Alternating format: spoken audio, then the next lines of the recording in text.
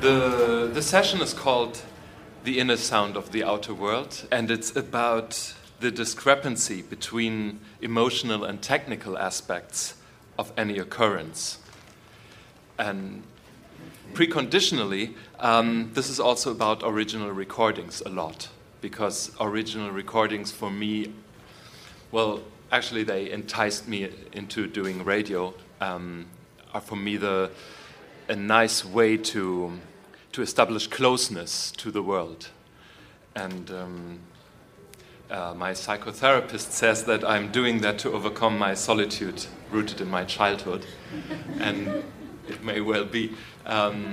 What I mean by the term of original recordings is recordings that capture life, and that can be everything. For me, original recordings would be more original if they are outside in the world and not being recorded in the studio.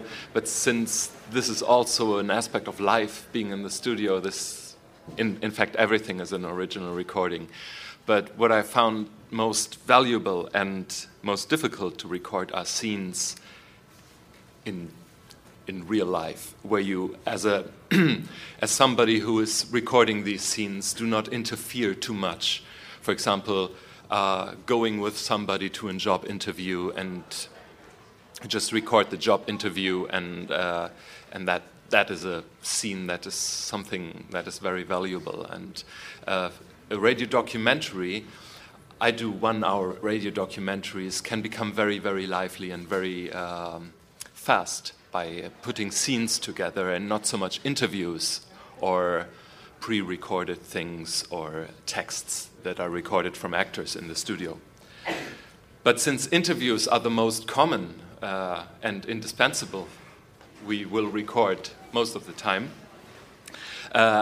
I decided I tried to do a mélange between scenes and interviews. I tried to start with an interview, which is also for the interviewee the most common situation to be asked for an interview, and it's not so disturbing. And then I tried to turn it into something more lively by moving, for example, by asking questions that do not fit in the conventional interview, maybe. To get a reaction, a reaction that comes from the person I want to characterize, because what I think features radio documentaries are best at is not to gather information, but to show something, to get an impression of something. So the information we get in an interview is, for me, the least interesting. I just want to play you a little example to make this presentation also a little bit more lively. So it's a scene in Kabul. I made a 1 hour documentary about German soldiers in Afghanistan right after the US invasion of Afghanistan. It's a very small excerpt in the middle of an interview with a soldier. You don't understand what he's saying, but you don't have to. It's even better. Paragraph 12. Kameradschaft. Der Zusammenhalt der Bundeswehr beruht auf Kameradschaft. Unser Leben zu Hause spielt sich doch sehr häufig in der Anonymität ab. Diese Anonymität ist hier ausgeschlossen. Man ist mit den Leuten verbunden. Und man muss sich, das ist nichts, das ist eine ganz normale Sprengung. Sie zucken, wir zucken nicht. Daran können Sie schon sehen, dass man auch mit diesen Dingen umzugehen lernt.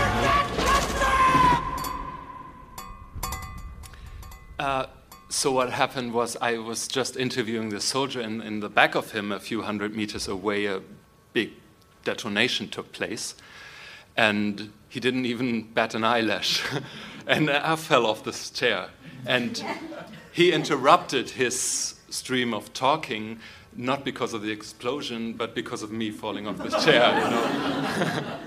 And then he laughed and said, "Yeah, you see the difference between a soldier and somebody who's not used to it." And this, I don't know really why I play. This is just, well, maybe it has two reasons. First, to show that out of a normal interview situation, I was not responsible for turning it into something else, but it could always happen. And the person you want to characterize behaving and not just talking, you know. I used this. This is really not about. I didn't alter the scene in any way. It was like mostly the original recording, because I wanted to stick to reality. So this, what you just heard, is not a representation of what I felt at the time, but an outside view that I used to characterize the soldier and to some extent to characterize myself. It has nothing to do with the inner sound that I will try to get at later. This is just like a negative example. It was in the beginning of my work, and it's also nice not to. I mean, the inner sound would more. I used this explosion not to shock the listener. It surprises the listener maybe, but the listener is not shocked. But I could arrange it by sound design into a shock for the listener. The shock that I felt, I could, convey to the listener. And that would come closer to what I mean by inner sound. But in this case, I don't think it's necessary. Thank you. Okay. Well, yes.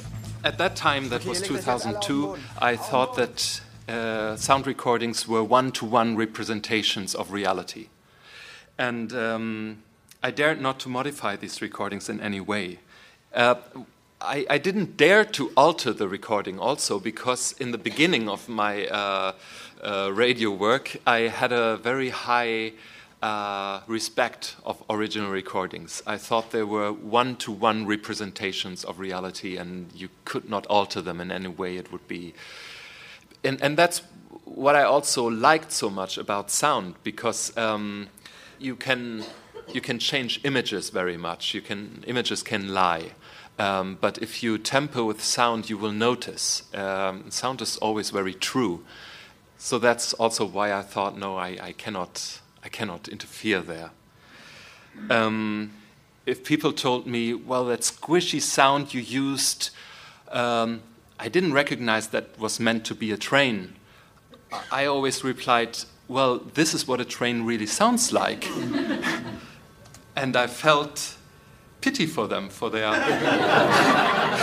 deplorable acoustic retardedness.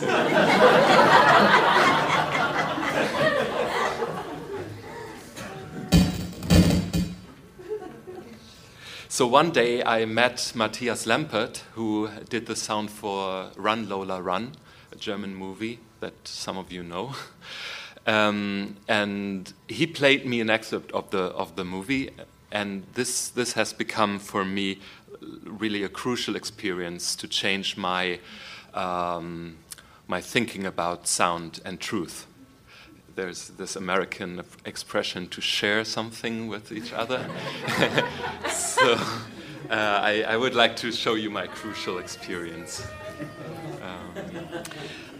What happens there is, maybe you remember it, Lola is shot accidentally by a policeman who really didn't want to do that. My lonely nights are through, dear. They bleiben! Since you said you were mine.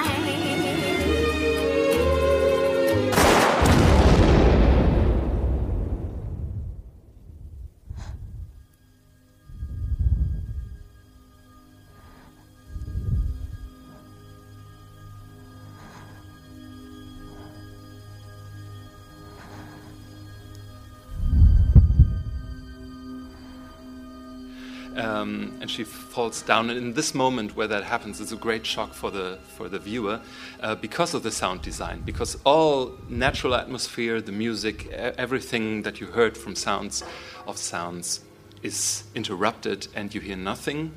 Although the picture stays on Lola, you are inside of her and being in that shock, in that silence.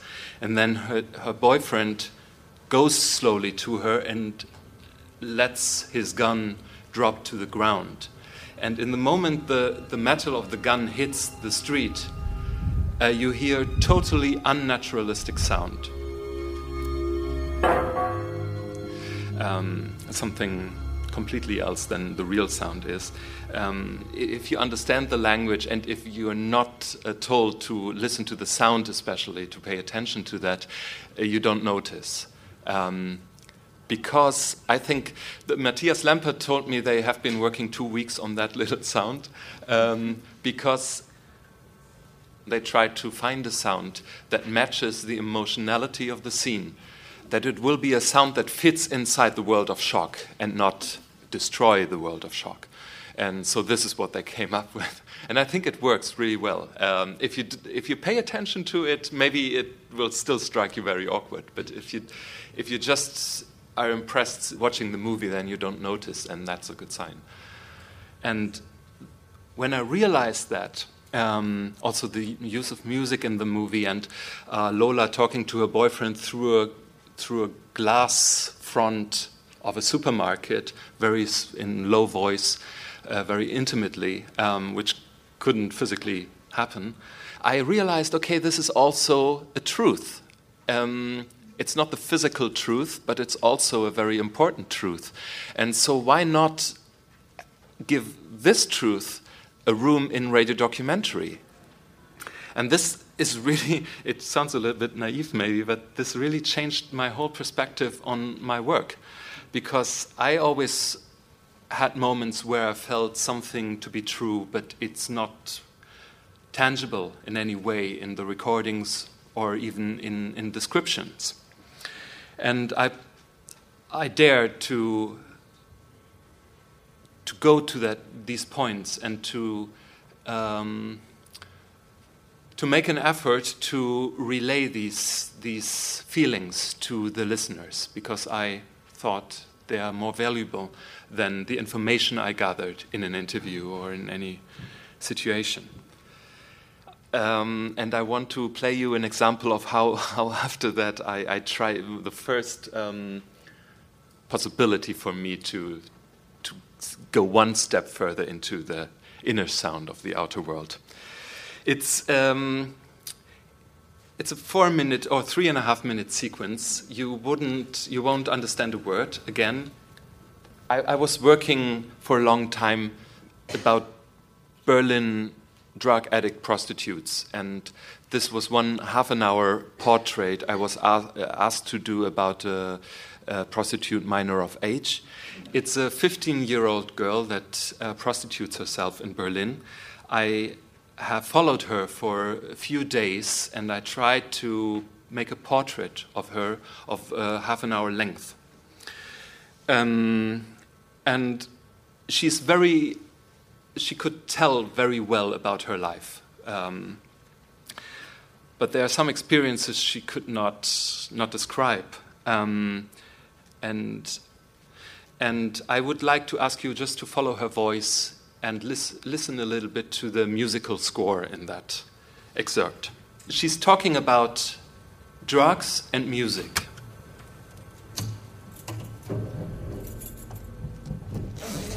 So we're driving in a car and she's putting a cassette of hers into the car stereo.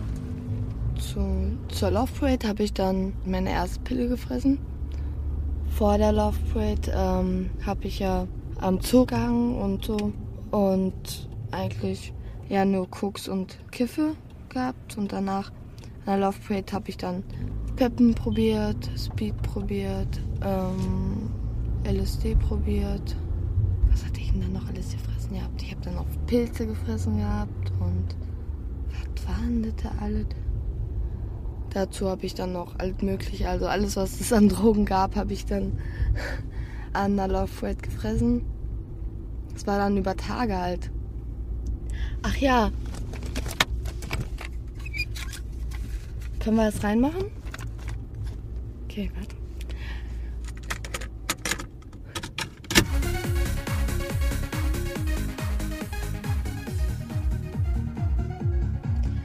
höre natürlich auch zu Hause Techno und auch in der Diskothek. Und Techno auf zu hören und auf Speed und so. Techno gibt einem das Gefühl von, also zu Ecstasy und Peppen ist also Techno die geeignetste Droge, also die geeignetste Musikrichtung.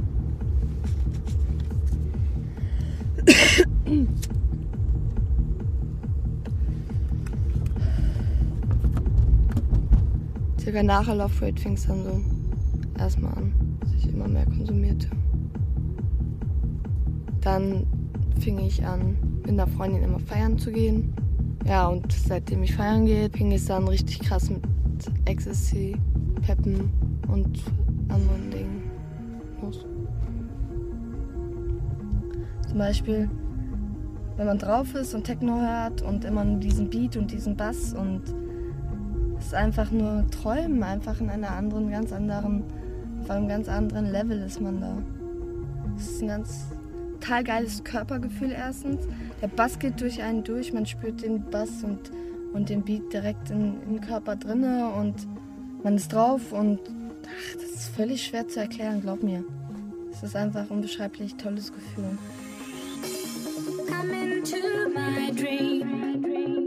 Let me show you where I've been. It's you and me I've seen. Let me tell you what I mean. In the deep blue sky, there were rainbows in the night. You and me could fly. Dadurch, dass man mehr Drogen nimmt, hat man natürlich mehr Ausgaben und wollte mir natürlich endlich mal wieder was leisten können und so weiter. Naja, und an Geld bin ich dann sozusagen durch Jennifer gekommen. Hier fängt jetzt die Kurfürsten an. So this was a very, very cheap method that I'm partly ashamed of also. I had hours of recording of her telling her life and telling she only prostituted herself to get the money for the drugs, and the drugs were connected to the music, and the music was connected to be in a different world than she came from, because she wanted to forget this world. And so nothing in her life explaining or portraying her made sense without this room where I could not enter really with my microphones. It was like walking down a hotel corridor and all the doors were just closed, and you could see the names on the doors, like dancing, having fun, but I didn't get a feeling for it. I couldn't enter the rooms. So this was my first attempt to enter one of these rooms, and I asked her to what music she liked and what she heard, and this was her favorite song. And then we went to a discotheque and we took drugs because I wanted to find out what I wanted to describe, how it felt. And then the only it's really cheap to use music that blankly, but what I took care to do is to let the music come out of the original recordings. It's not like, and now we turn on the music and you have a totally different room. It kind of emerges from the original scene, and that's the only thing I like about it. Do you have a question about that? Did the music open those doors? Is that, if we were to keep listening, if I understood German, would that be what happened? I don't know. It might be individually very different. For me, it opened totally. This kind of, you always hear somebody talking about something. So if you don't understand German, you could imagine a lot that she would get across, but she doesn't. She cannot make it plausible. Really, I think that what that little music excerpt would express. For me, it does open a door, but only halfway.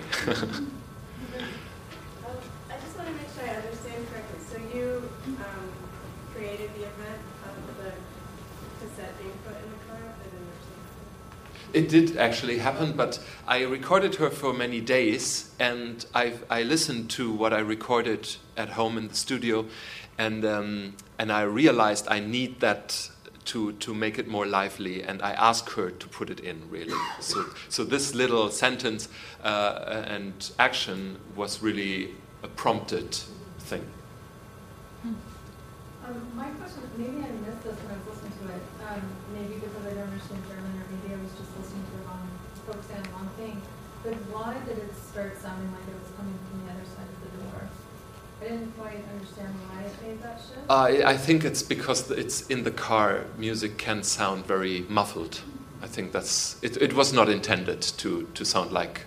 Oh, because it just sounded to me suddenly like I was outside of the car.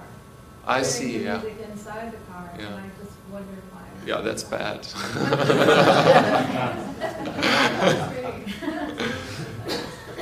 Stupid question, but you must have planned not to edit her voice unless the music in the background is such that you can just cut in between and it won't sound any different. Yeah. Actually, I recorded her in the same car in the same position earlier. So I could edit her voice because it was not.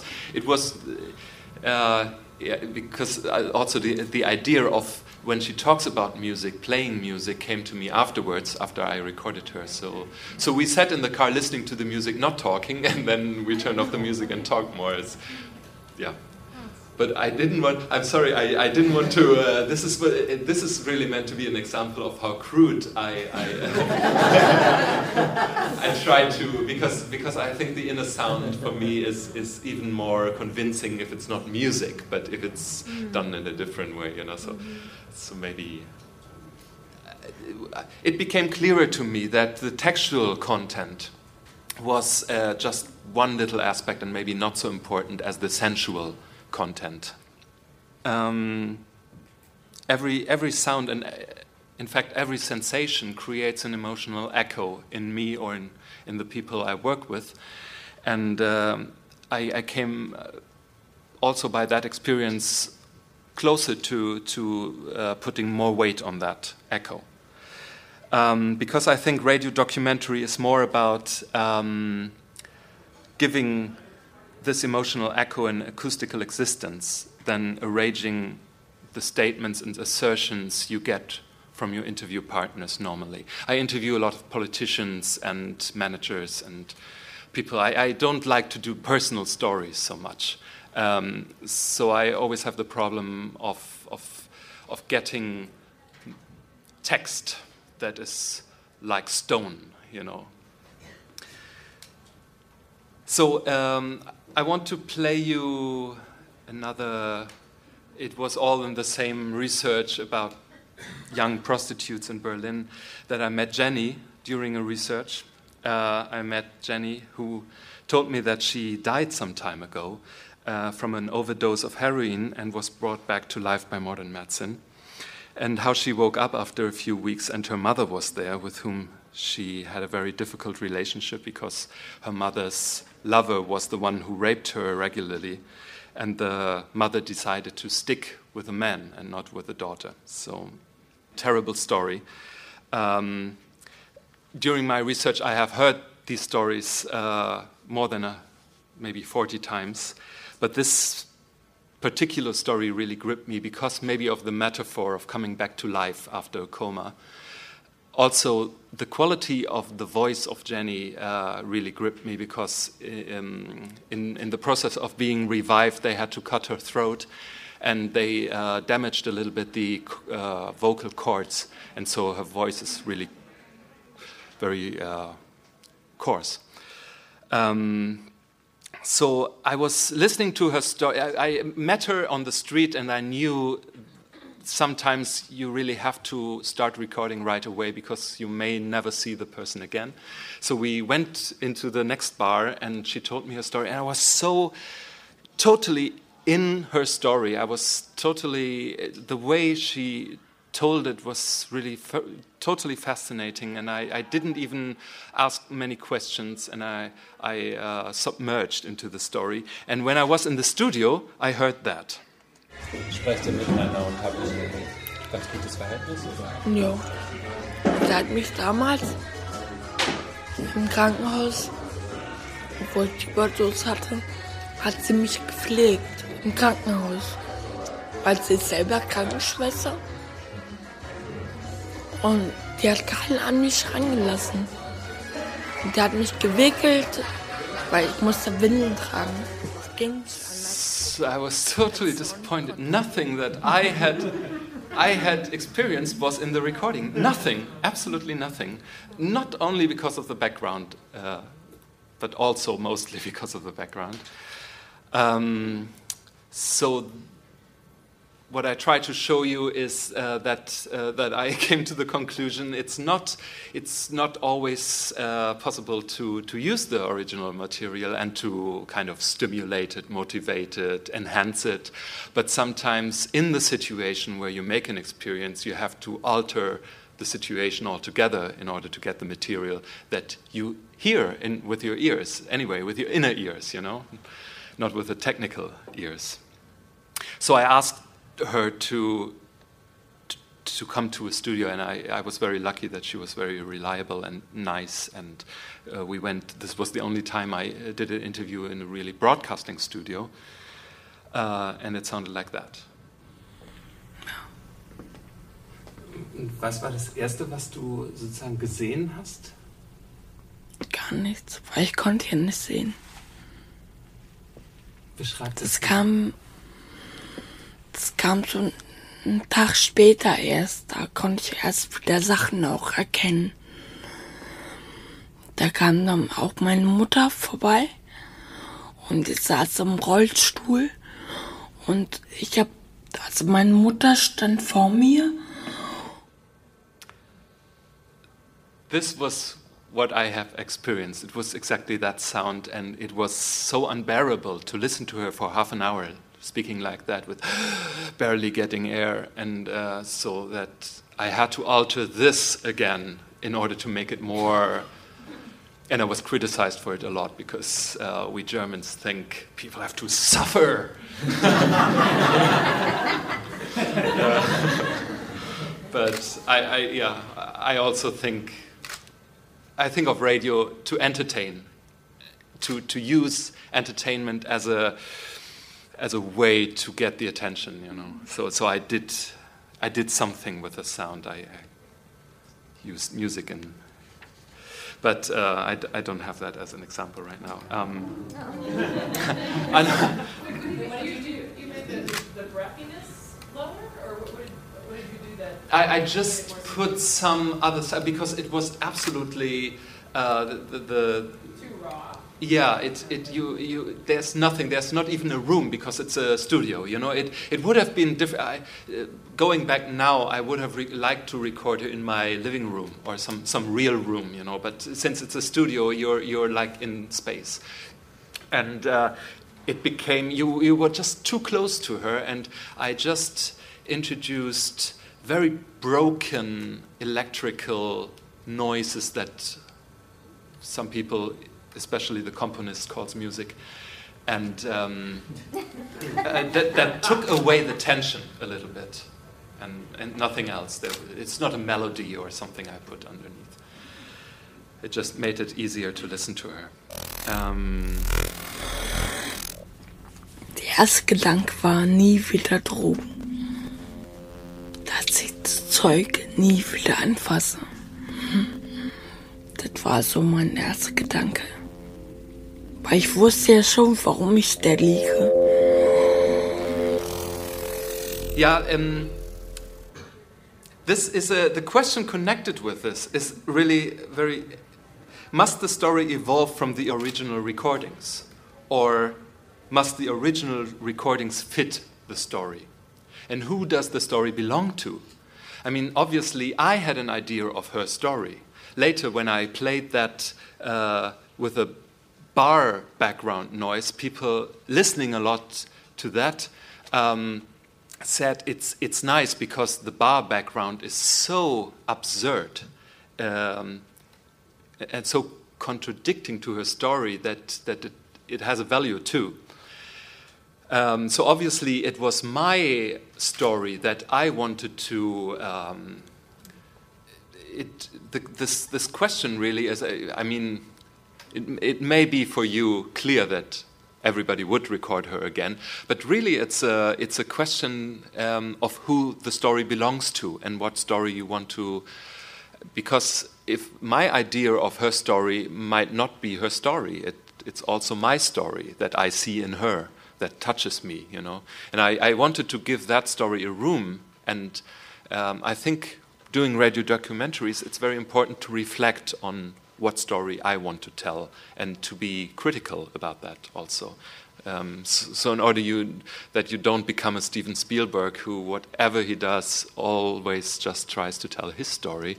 And you know, the story about the lost childhood, it's in E.T., it's in Artificial Intelligence, and even what really made me very angry in the Holocaust movie he did. It's just his story of his lost childhood, and it really bothers me if he turns a totally different story into just that sentimental crap. Can I ask a question about that? Yes. Would you have considered, if you couldn't find her again, having someone else, like transcribing her original words and then having someone else say them?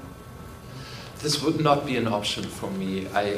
Not in that case. I would do it in other situations, but it's what really interested me in her also was that the voice represented a lot of the character that came across for me. So I had an acoustical representation of who she was without even telling something on the textual level. And it would not have worked, I think, with somebody doing that, yes. So we have to be careful not to put too much of our story in arranging just what we want to hear with the story of a different person. But we have to keep a balance too, because it's us that have responded to that story with an inner sound, and that's very important, I think. But where lies the truth?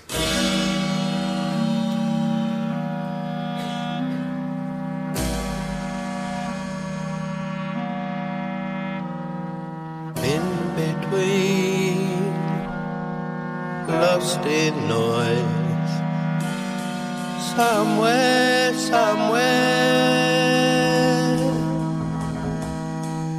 in between, got no choice. But to be somewhere, if you can hear me,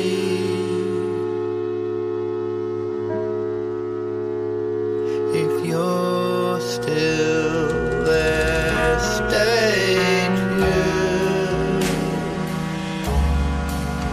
There is more to come.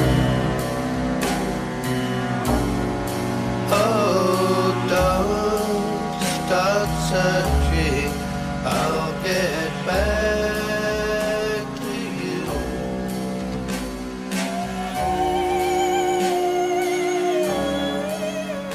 Who can you trust?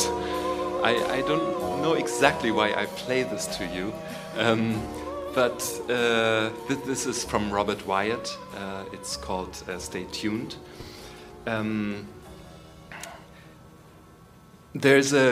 There's hope and promise in the lyrics, but there's a grave sadness in the music, and this is a contradiction. What it amounts to, as far as a message goes, is completely different than what the title suggests, which is Stay Tuned. In fact, it's a farewell. Strongly lamented one, but still a farewell. For me, for everyone, it makes it a lot harder to live with, I think, being asked to come closer and, in fact, being told to go away, but it happens all the time. This may sound very personal, and indeed the song was given to me by someone who I miss very much. But when and since these situations like these take place all the time, working in radio, it's also about finding out means to express the totality of these contradictions of life. This is interesting for me because the inner sound can be really going totally against the textual content of I would connect the textual content more to the outer world. And who wins? And I think it's very clear that the impression, if you carry it in your head or in your heart, this song for a day, I think the sadness wins. And so it becomes clear that the real intention of the song is a farewell for whatever motive, even though you're asked to come closer, maybe, you're pushed away. And yes, I just play that to you to show you that my because I think the strength of a radio documentary is not to be found in the conclusions, not in something you can put into one sentence, but in illustrating the process that has led to the conclusions. So I think a radio documentary without a message, a really message that you could put into a sentence, is a good one. Because if you could put it into a sentence, then you could just broadcast that sentence and save a lot of time.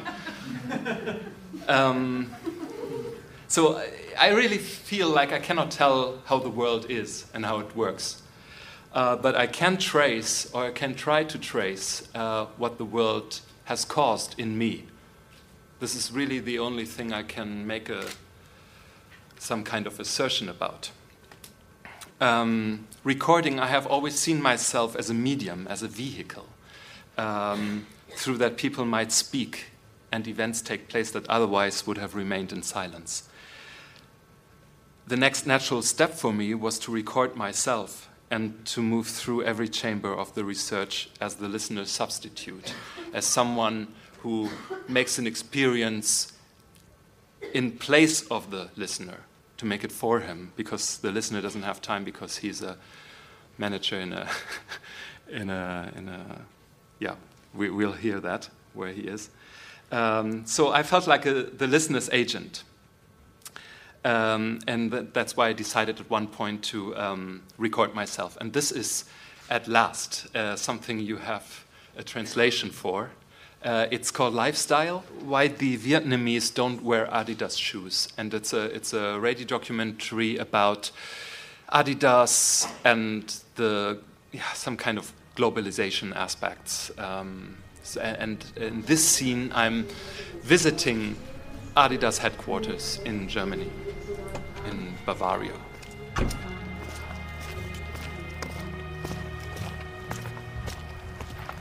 Adidas Headquarters.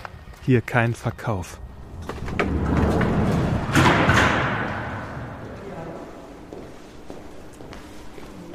Kamera? Die World of Sports ist groß und leer. Von den vielen tausend Angestellten, die hier arbeiten, ist nur eine Frau am Empfang zu sehen, Ich habe hier den Herrn die für mich versucht, Kontakt zu einem der 120 Mitarbeiter der Presseabteilung aufzunehmen. Eine Frage an Sie. Schönen guten Tag. Nachdem ich 14 Telefonate geführt und 9 Faxe und 23 E-Mails hierher geschickt habe, die alle konsequent verleugnet oder vergessen wurden, dachte ich, am besten komme ich selbst mal vorbei. Dachte ich, wäre es auch gar nicht so schlecht, hier mal spontan aufzutauchen. Nach 14 weiteren Telefonaten entdeckt dann der Leiter der Öffentlichkeitsarbeit, oder wie es hier heißt, der Head of PR, in seinem Terminkalender 5 Minuten Zeit. Vielen Dank. Hallo. Hallo. Hallo, folgen Sie mir bitte. Ja, das ging ja schnell. Soweit ich sehen kann, sind alle, die hier arbeiten, sportlich, schön und sexy. Nur ich bin nicht sportlich. Das ist mir gerade so peinlich, dass ich jetzt so... Warum denn? Naja, dass ich so unangemeldet auftauche.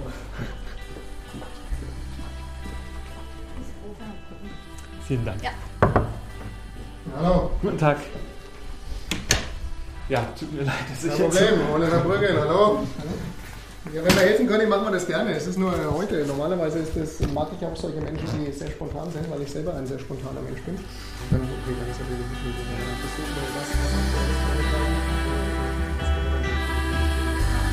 bisschen okay.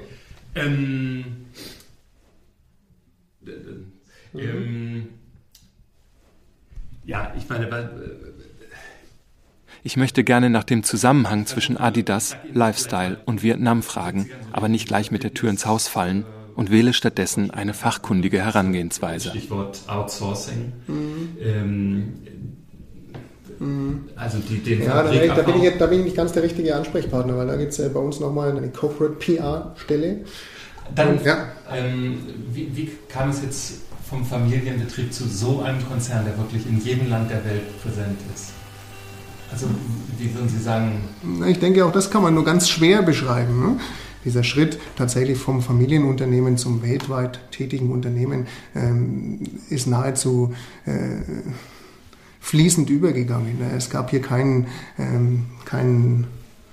einschneidenden Punkt, der das genau beschreiben kann. Die Industrie hat sich verändert, die Wirtschaft hat sich verändert und so kam da natürlich auch eins zum anderen. Also Sie würden sagen, es ist schwer, das ein bisschen zu beschreiben. Also die Frage an sich ist nicht einfach. Da ich so nicht weiterkomme und mir nur noch 2 Minuten Zeit bleiben, sage ich einfach, dass ich nur etwas über ein paar Schuhe wissen möchte. Schuhe mit dem Namen Lifestyle. Lifestyle? Entschuldigung. Hi, Oliver ist hier. Ich habe hier einen Herrn Jarisch, einen Journalisten, der für den RBB arbeitet, der sehr kurzfristig sich entschieden hat, zu uns zu kommen, sehr spontan. Ja, ich kann mich kurz vorstellen. Hallo. Hat sich ganz spontan entschieden, zu uns zu kommen. Ja, und da wir auch ein sportliches Unternehmen sind, haben wir jetzt auch spontan zumindest ein paar Minuten Zeit gehabt. Flexibel, genau, muss man ja sein. Ja, okay. Vielen Dank. Ich bin dankbar, ohne eigentlich zu wissen, wofür. Mit Schuhen haben die Leute hier nicht viel zu tun. Und das soll der Nabel der Adidas-Welt sein? Ja, wir bekennen uns ja ganz klar hier zum Standort Herzogenaurach. Und hier ist eben diese Historie und diese so Roots, um auch mal so ein englisches Wort zu benutzen. Und es ist ein ganz klares Bekenntnis zu dem Standort Herzogenaurach. Ist das eine Art von Sentimentalität? Ich würde mal sagen, es ist eine Art von historischem Denken und einfach auch diesen Spirit. Ich glaube auch dieser Spirit vom Gründer, vom Adidasler, wird auch nach wie vor gelebt.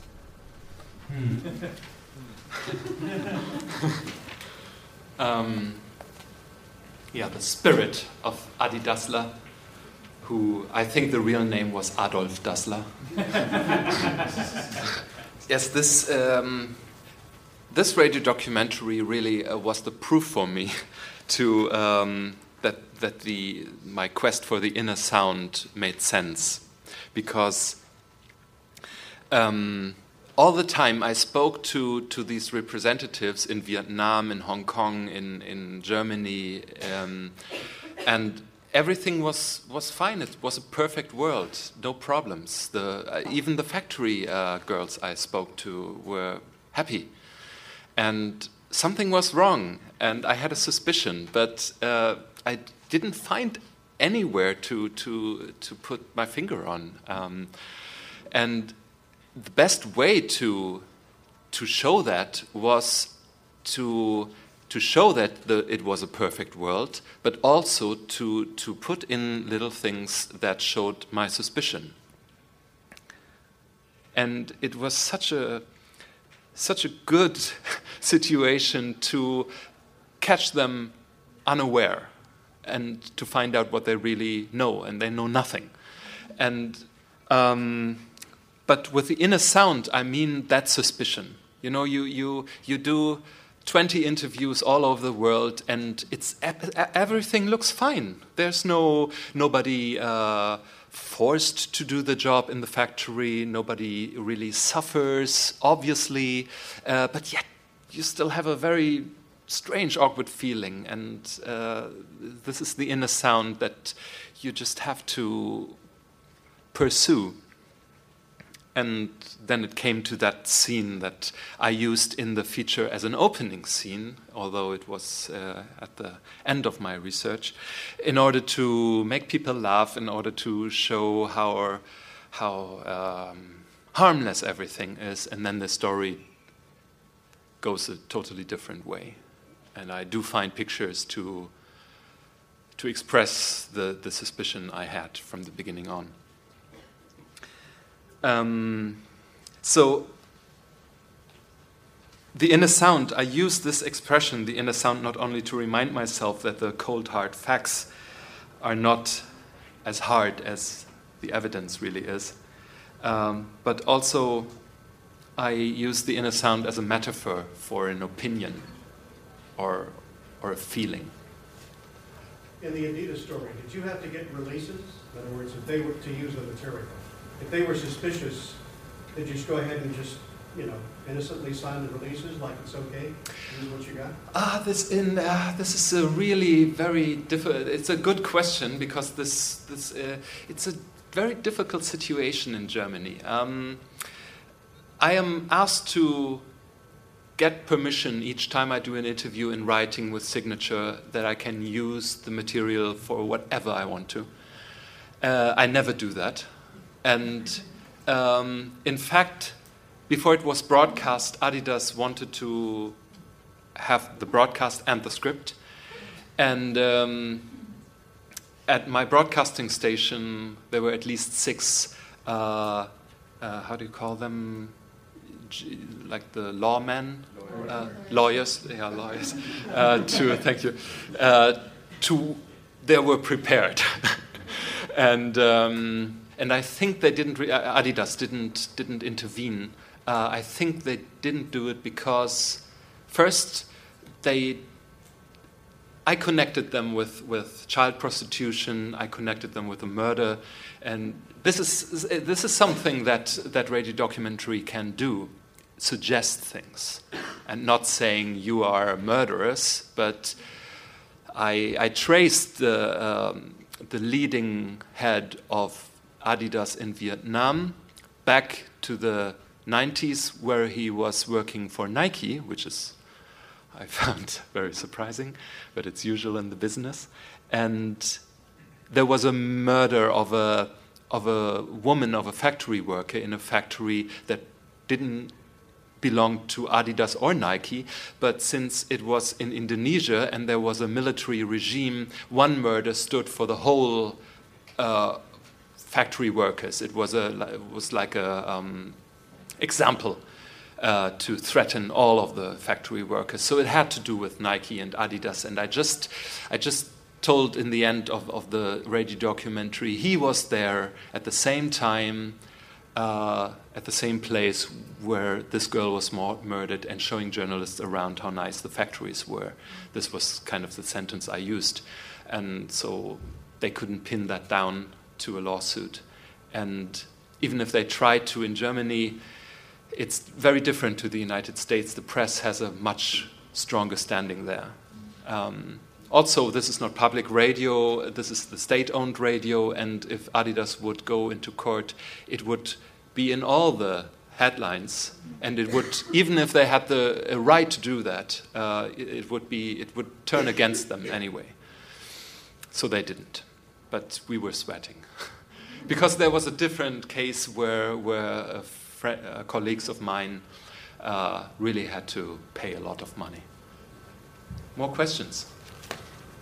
No, then I carry on. So what would you have done had someone sat there and spouted off the company line to you? So even though you're shambling kind of questions, what if somebody, wouldn't that have been disappointing? Would you have used it? No, sometimes I use things like that in order to show how the pre-manufactured statements are, and that they are pre-manufactured. But mostly I don't use them, and I try to break it open somehow. And I have another example to show you how. With politicians. I hate politicians. They're really robots. Except Obama, of course.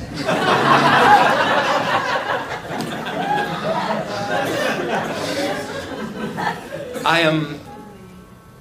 What you did, sort of like, to go back through this scene that you had already recorded and create this, like, sort of subtle feeling of... It's the music a little bit that comes from the movie Lost in Translation. It's also this, that from hours of recording and from hours of interviews to choose from, I chose the moments that communication did not take place, because those moments fitted my feeling better than the moments where the communication did take place. And things like that. And the commentaries, I think, are very important, that I say, I'm thankful, but I don't know why. These are little inserts commentating the whole situation that I think draw you into where I want to have you. Yeah, you had a question? Yeah, and since you did this at the end of your research, when you presumably were very knowledgeable about the topic, did you really go into headquarters not knowing what question you wanted to ask? Well, I did very well what I wanted to get at. I played the naive, that's why I told you. I felt... You were acting a bit. Not really, because I was totally put off by their having 5 minutes time, and I had like 2,000 questions. And I wasn't very experienced and had a plan B. So when they told me, okay, what's your question? For the 5 minutes, I thought, okay, this question. What's the most important thing I can ask now? I was really taken aback a lot. So I don't play really. I think also in this naivety, I am myself. I can be like that, and be very impressed by the greatness of a corporate world. So I don't want to put on a show. This is something I don't like about Michael Moore, for example, also. I don't want to play, but I want to be authentic in every aspect of it, but I knew more than I showed. But then this is a normal position for an interviewer. I mean, you don't tell the people what you know. You ask them what they know, And I am often asked, do you consider yourself to be a journalist? And because the reflection on the emotionality in a work of art is so much taken for granted as it is not in a piece of journalism. So people are doubting that I'm a journalist sometimes. So I'm using means of expression that are quite often questions by my colleagues. But still, yes, I do call myself a journalist. Not because I see myself employing the same methods as the top journalists of the trade, but because I think that journalism should be exactly like what I'm doing. I think taking into account more than just the statements is a core Aufgabe. Yeah, it's a assignment, of journalism. Sometimes I read an interview in a newspaper, and some journalist tries to squeeze in something like he wears these and these socks with a suit, and I really like those things because they tell. I wouldn't say they tell more than the interview, but they give a different dimension that is just part of the whole story. I hate these singled out truths that are not true because they are too singled out. And so, I don't think it has anything to do with art. If so, with craft, maybe. But it has to do really with transparency, openness, and also acknowledging weaknesses. What I also don't like is this expert pressure. You only can talk about anything like water shortage, or if you are an expert and you have to know everything as a journalist. People demand from you. Otherwise, they criticize you just because you don't know everything. But part of feeling like a medium is also the naivety. I think it's totally okay to go somewhere having read just what everybody would read if he was or she well informed, and then ask the normal questions, the questions that come from the heart maybe, and not making a professional talk out of something. For example, the national debt. Your national debt will grow to an extent that our national debt has grown to in the past 10 years because of the $700 billion dollar help for the banks who just ran out of money. And I did a radio documentary about the national debt of Germany. And it's a very, very difficult topic. It's a question, what is a national debt? Do we need it? This was really difficult work. To give you some figures, in the 50s, the German government began to pile up debts. In the 70s, these debts amounted to more than the government could pay back ever.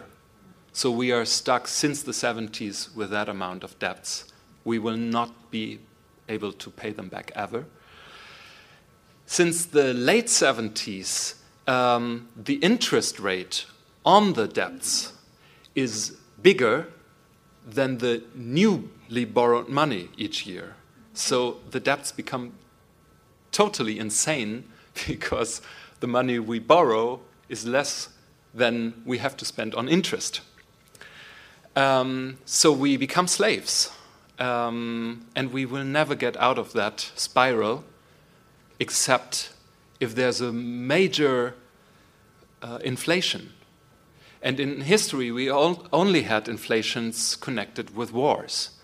And so at that point, I decided to make a documentary about that because I wanted to find out what will really happen if these debts grow, and they do grow a lot now. If you're researching something like that, the inner sound.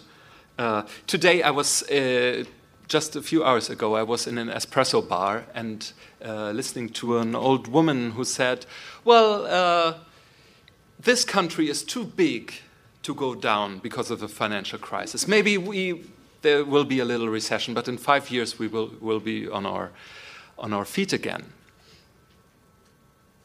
Coming back to the question if I am a journalist, a reportage, what I do admit is a reportage, a coverage, is an interpretation of reality. There's somebody researching and then he interprets or she interprets reality. A radio documentary is a product of reality that remains open to interpretation itself because it can be ambiguous. So listening between the loudspeakers is perhaps not what you want when you seek basic information. So this is why radio documentaries become very difficult to listen to also, maybe.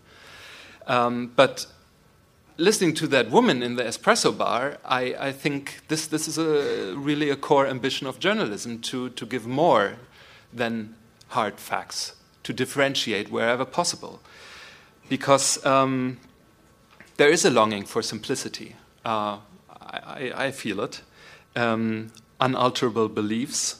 Longing for sharp distinction between right and wrong. But if you give into this crap about the good guys, and the bad guys, and the axis of evil, and you're either with us or against us, then you are creating trenches, whereas as a journalist, I think our mission is to create understanding. So this was so tough to do when I researched the state indebtment. I will play you a last excerpt. You have the translation. It's 2 pages. So this is at the end of the radio documentary. We have heard many politicians, former financial ministers of Germany, and we have heard so many pros and cons that your head twirls and you don't know wrong from right anymore. Dann sieht das ungefähr wie folgt aus.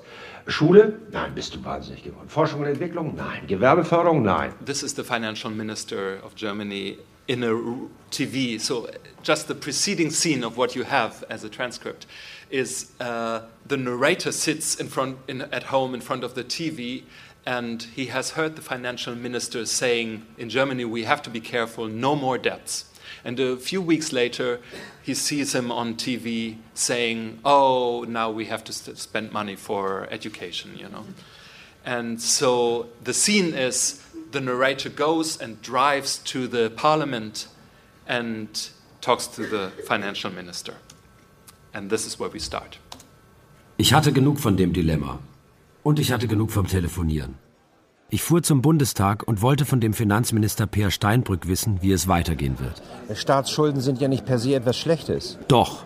Langsam hatte ich den Eindruck, dass genau dies der Fall war. Zwar nicht im gedachten Raum, aber in der Wirklichkeit. Wenn Sie Schulden aufnehmen, um Investitionen zu finanzieren, die zukünftig eine Rendite abwerfen, dann kann das durchaus Sinn machen. Nein, wirklich? Was Sie nicht sagen. Also Sie nehmen Geld auf, um zum Beispiel im Bereich von Bildung, Forschung und Entwicklung, Infrastruktur zu investieren, Zukunftsinvestitionen. Davon ist wahrscheinlich der zukünftige Wohlstand der Republik abhängig.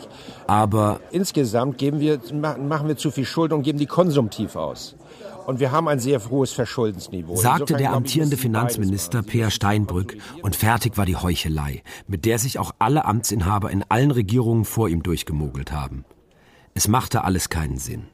Wir müssen aufhören, uns weiter zu verschulden, und wir müssen uns verschulden, bevor wir damit aufhören. Wir müssen von der hohen Staatsschuld runter, aber auf der anderen Seite uns nicht ins Koma sparen, sondern Geld ausgeben dort, wo es Sinn macht für die Zukunft dieser Republik. Sie würden also, wenn es nach Ihnen... Ich stellte ihm noch einige Fragen aus Höflichkeit und verabschiedete mich dann bald. Nee, nicht so einfach. Natürlich müssen wir bei der Nettokreditaufnahme runterkommen. Vielen Dank, Herr Steinbrück. Staatsschulden sind ja nicht per se etwas Schlechtes. Doch. Langsam hatte ich den Eindruck, dass genau dies der Fall war.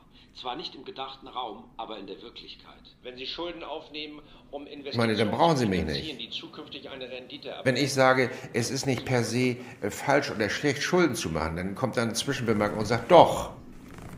Die Zwischenkommentare, die Sie oder jemand anderer machen, die kann ich nicht teilen. So at this point, a German voice explains that we meet a second time for a longer interview. Womit ich Schwierigkeiten habe, Sie haben einen sehr apodiktischen Standpunkt. Ja. Ja, Ihre ganze Fragen lassen durchblicken, keine Schulden. Ja, ich halte das ökonomisch und gesellschaftlich für Quatsch. Das ist ein bisschen, wenn ich sagen darf, das ist Voodoo-Ökonomie. Es geht mir halt darum, also diese Staatsverschuldung ist total widersinnig heutzutage. Wenn man damit nie begonnen hätte, dann hätte man heute, was weiß ich, wie viele Milliarden mehr, die man allein in die Zinsen reinstecken muss. Zum Beispiel 40 Milliarden Euro Zinsen im Bundeshaushalt. Das ist auf Dauer natürlich unerträglich. Würden Sie denn sagen, die Bundesrepublik hätte nie anfangen sollen, Schulden aufzunehmen? Nein. Im Sinne von Zukunftsvorsorge und Investition in die Zukunft ist es möglich und erlaubt, Schulden zu machen. Aber das ist doch auch widersprüchlich. Dann ist es für mich irgendwie eine nicht auf den Konsens der Realität kommen wollende Haltung.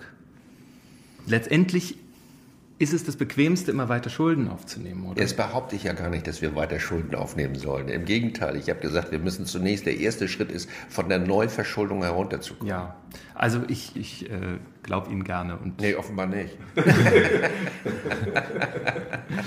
Ja. Also ich habe halt meine Zweifel, weil das, was Sie fast wortwörtlich gesagt haben, auch alle Finanzminister vor Ihnen gesagt haben, auch mit Ausnahme Oskar Lafontaines, der unbedingt viel Schulden machen wollte. Und es hat einfach nie geklappt. Ja, da muss man auch sehen, unter welchen obwaltenden Bedingungen, auch nach der deutschen Wiedervereinigung. Da kann man ja bestimmte Phasen herbeiführen, wo man zu dem Ergebnis kommt, dass sowohl Herr Stoltenberg wie Herr Weigel vielleicht in einer anderen Situation gewesen sind als ich. Und das gilt wahrscheinlich schon im Vergleich zwischen der Amtszeit von Herrn Eichel und mir. So, und natürlich ist mir bewusst, dass es auf der einen Seite die Möglichkeit gibt zu sagen, ja, da müssen wir eigentlich mehr Geld in die Hand nehmen. Und im gleichen Moment oder 5 Minuten später rede ich davon, dass wir Geld einsparen müssen. Das Leben ist widersprüchlich. Ihr und mein privates Leben ist übrigens auch in weiten Teilen widersprüchlich. Mhm. Und müssen wir nicht bereit sein, bis zu einem gewissen Grad Widersprüchlichkeiten zu akzeptieren? Ambivalenzen. Dass etwas per se nicht gut und nicht schlecht ist, sondern dass es beides sein kann.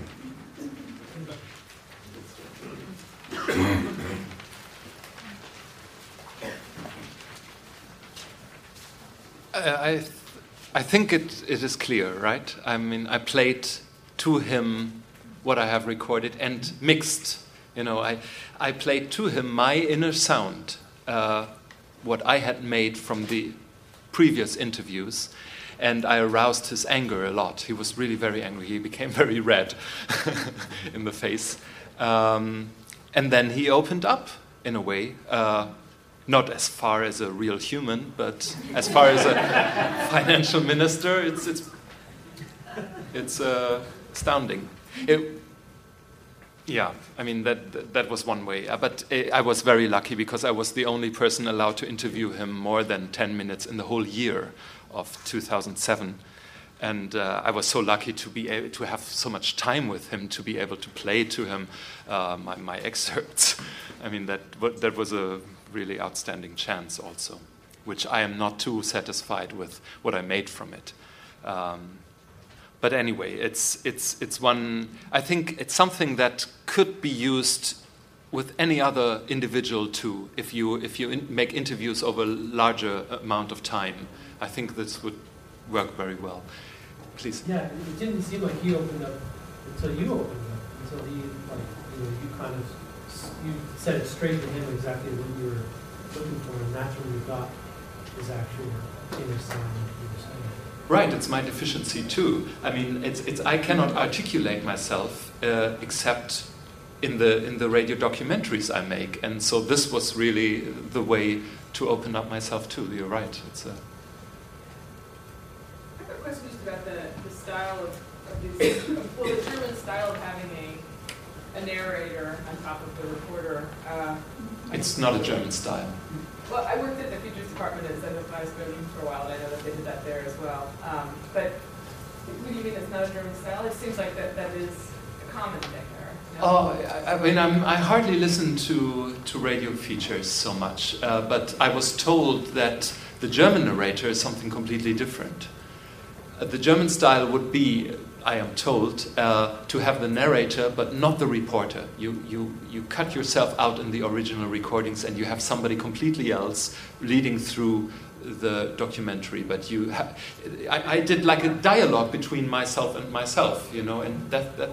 Oh, that's you consistent throughout. When it says narrator, that's always you. Oh no! In that case, it was the singer of a band, but that's what I mean. But he's speaking as though he's you, right? Which is a very odd thing, I think.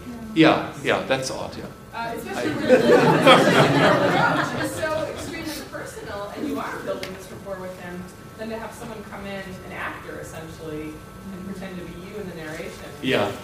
The only thing, the only reason I did that was because.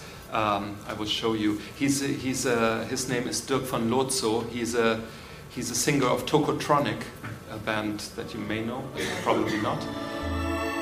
Pure Vernunft darf niemals siegen. Wir brauchen dringend neue Lügen. This is the music I used for. It's the music of the band. They're very popular in Germany, and so I wanted to match the singer and the narrator, and I asked Dirk von Lotso. And yeah, it's as far as my impersonation through him goes, it's not working. I agree, but it's just a strange conception. Yeah, I mean, I back when I was working with people who were doing it that way, it made some sense to have someone who could really speak well, do the narration, rather than some reporters maybe wouldn't read the script as good as one of these actors could. I think that was the reason. But at the end of the day, it just seems like for a piece that's so personal to have someone else narrating, it seems very... Well, it's not really personal. It's about, I mean... Well, where you have someone do your own personal stamp on it. Yes. But I wanted, yes, I also wanted it to sound like a Märchen, a fairy tale, and that's why I had this kind of narrator who, what's also very, very strange is that he speaks in the past tense. He says, oh, that was then and then, once upon a time, you know. It's strange. I tried very hard to do this topic, national debts, to turn it into something more lively. And please. How do you come to your stories? How do you decide on a particular piece? How do you know that piece is going to help you capture what you call the inner sound? I don't know really. It was just like I lined out that question, what will happen? And I was so surprised that the national debt was in the media all the time, every day, but never answering that question. So that is something that triggers me off. I have found that I mostly do radio documentaries about topics that are well known already. I don't do news in a way, but I try to tell the story in a new way. And it's something that catches my interest. But before I did lifestyle, I don't know the sound of it when I'm researching. I cannot tell you. I cannot answer your question, I think. How did you happen to find the two women at the beginning, for instance?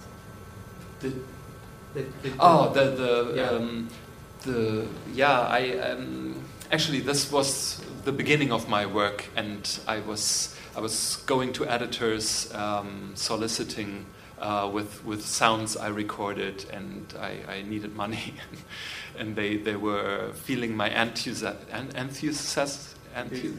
enthusiasm for the matter, and they gave me. This was the only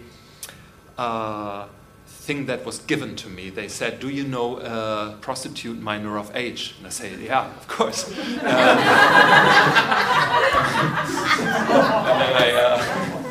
And then I had to go. I started on the street really where they stand, and I failed shamefully because this was a totally wrong approach, and I had to learn a lot in approaching them through social workers, and so I really found them like anybody would. Very difficult. Thank you. I just wonder, from a journalistic point of view, maybe that's not a word that you would apply necessarily, but so you talk about ambivalence in documentary and sort of opening up the ambivalence and complexity and letting people hear the inner voice or decide for themselves. But for instance, in the documentary about debt, I mean, that reporter voice and the narrator is heavily rhetorical, right? I mean, it's not just you, it's like you with a very serious point of view. And so I wonder, journalistically, how that holds up in terms of opening up ambiguity or letting people hear something new about the story. I mean, are you taking the position that you're like my Aunt Shirley at home, who's just really mad at all the politicians and is going to go in there and tell them that? Like, who are you in those? No, only instrumentally. I think the important thing is that the balance is kept. I'm a great supporter of transparency, and when I say, yes, this is my view, which I haven't articulated in the whole 50 minutes that were preceding that scene, the finance minister responds to that and says, you as a journalist, you have a preset view.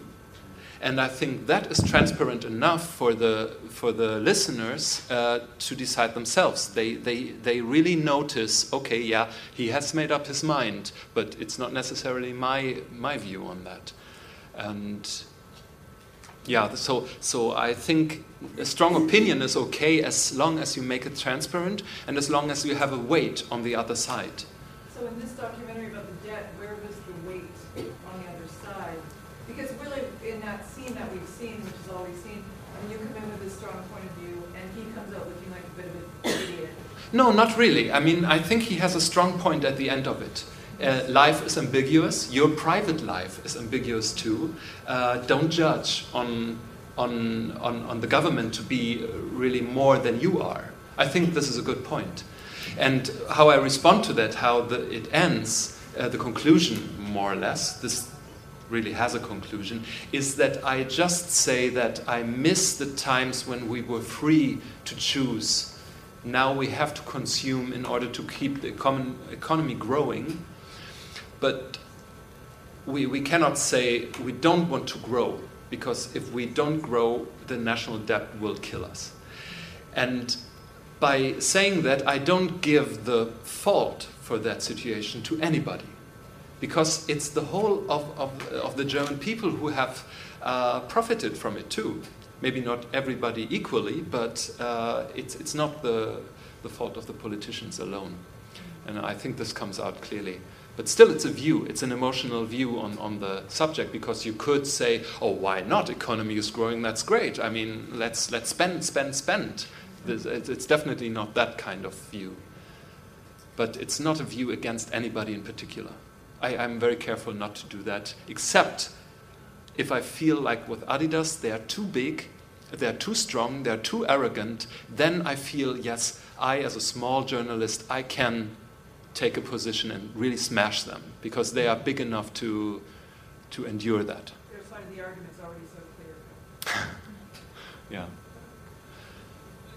I want to go back to what you played at the very beginning, and maybe it's different because we didn't see a transcript, and so maybe it's clear enough. But when you played the piece about interviewing the soldier, and you hear the explosion on that, and you said that, and we hear him laugh, you know, and I guess he's laughing at you falling off the chair. Yes. But you said if you wanted to make the listeners have the same emotional reaction that you did, you would have done something different. So I was wondering, when you're talking about this inner voice and helping the listeners feel what you felt in the moment, looking back at that, what might you have done there to kind of help the listener have the same reaction?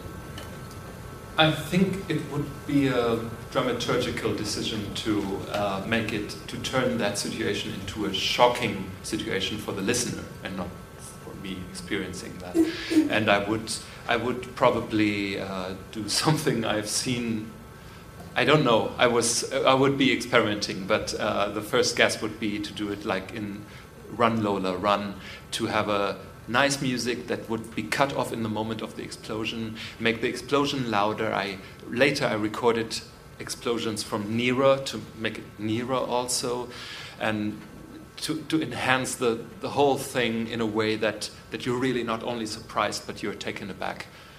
But this is something that I think goes without rules. You have to feel it in the studio. Yeah. But something like that is thinkable, you know, to do that in that kind of situation. You just have to decide if it's a necessary thing. Alessandro. Yeah, I have a question. Well, I want to go back to the documentary. I think it's great, this interview with Steinmeier. I really like this thing that you played back to him, because I really like the reaction. I really like the tone of voice he had after. Like, I was thinking, wow, this intimacy with a politician, amazing. I never hear that. And I was wondering if you would ever work in the United States. Like, I'm seeing a lot of stuff in the campaign and TV, and I used to live in Germany for a long time, and I see a big difference. I mean, here is a lot about emotions, a lot about family, a lot about feelings, blah, blah, blah. It's fake, 99.9%, but all these people, you guys, I cannot vote here, I'm supposed to vote, they all play about emotions. So how would you translate, like, I would be curious to see what you would do, like you had to work here, and try to get, at that point, you know, to get that tone with a high position politician in the US. How would you do? I always felt like American politicians are so, they are playing so good. They are so good actors. I mean, not only Ronald Reagan, but everybody. And I think this is the heart. I mean, I'm so happy not to be a journalist here, because I wouldn't know how to open them up, because everything is show. And I really had the impression, the deep feeling that this financial minister didn't put up a show for me. He was really serious. He was really talking to me. He was scolding me, and to an extent that could harm him also. You know, he gave away something. And I think politicians here would be just too trained to do that. I mean, at least the top politicians. And yes, it's for me to see McCain is really giving me the creeps, because I am so remembered of Ronald Reagan in the, not in the early years when he was a candidate, but in the last years when he was really not having so much of a grip about reality. And yeah, I mean, I honestly, I don't think I could do that here. I wouldn't stand a chance, I think. You had a question. To that point, I mean, I'm thinking, I don't know that you would be able to get access to a politician here without it being scripted like that. So unless it was someone who really knew your work and was really comfortable with your work and liked your style and kind of wanted to. Oh, it's in Germany the same thing. I mean, I went through very, very high places to get that interview. So did this person know your, do you think he was caught off guard by your style, or was this somebody who knew your work and was familiar with your style and was willing to be subjected to that? No, not at all. The politicians here and in Europe don't stand a chance to make a decision about their time plan at all, not even 5 minutes. I mean, Obama will be no different. It's their spin doctors who do the time frame for them. And so how did you get that access then? Through very high-ranked people in politics and in media, there was a personal connection to the man who is the manager of his timetable. So when the financial minister walked into a room and he didn't know me, he didn't know my work, he didn't know what he was expecting. It could be a contract assignment too. I mean, he doesn't know. The politicians, they are just...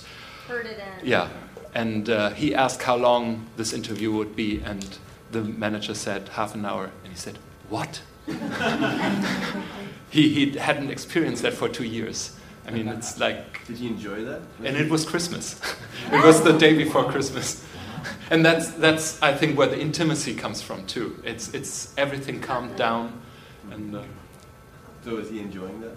No. At first, yes. He was drinking coffee, and when I played, and he was just giving his statements. And the interesting thing is, when I played back what I had mixed, he thought that it was what he just said a few minutes ago, because it was the same phrasing. I started the same interview. He didn't even remember the first interview.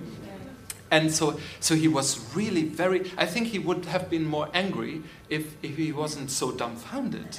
How could I play back that with a voice where it's coming? He was totally... And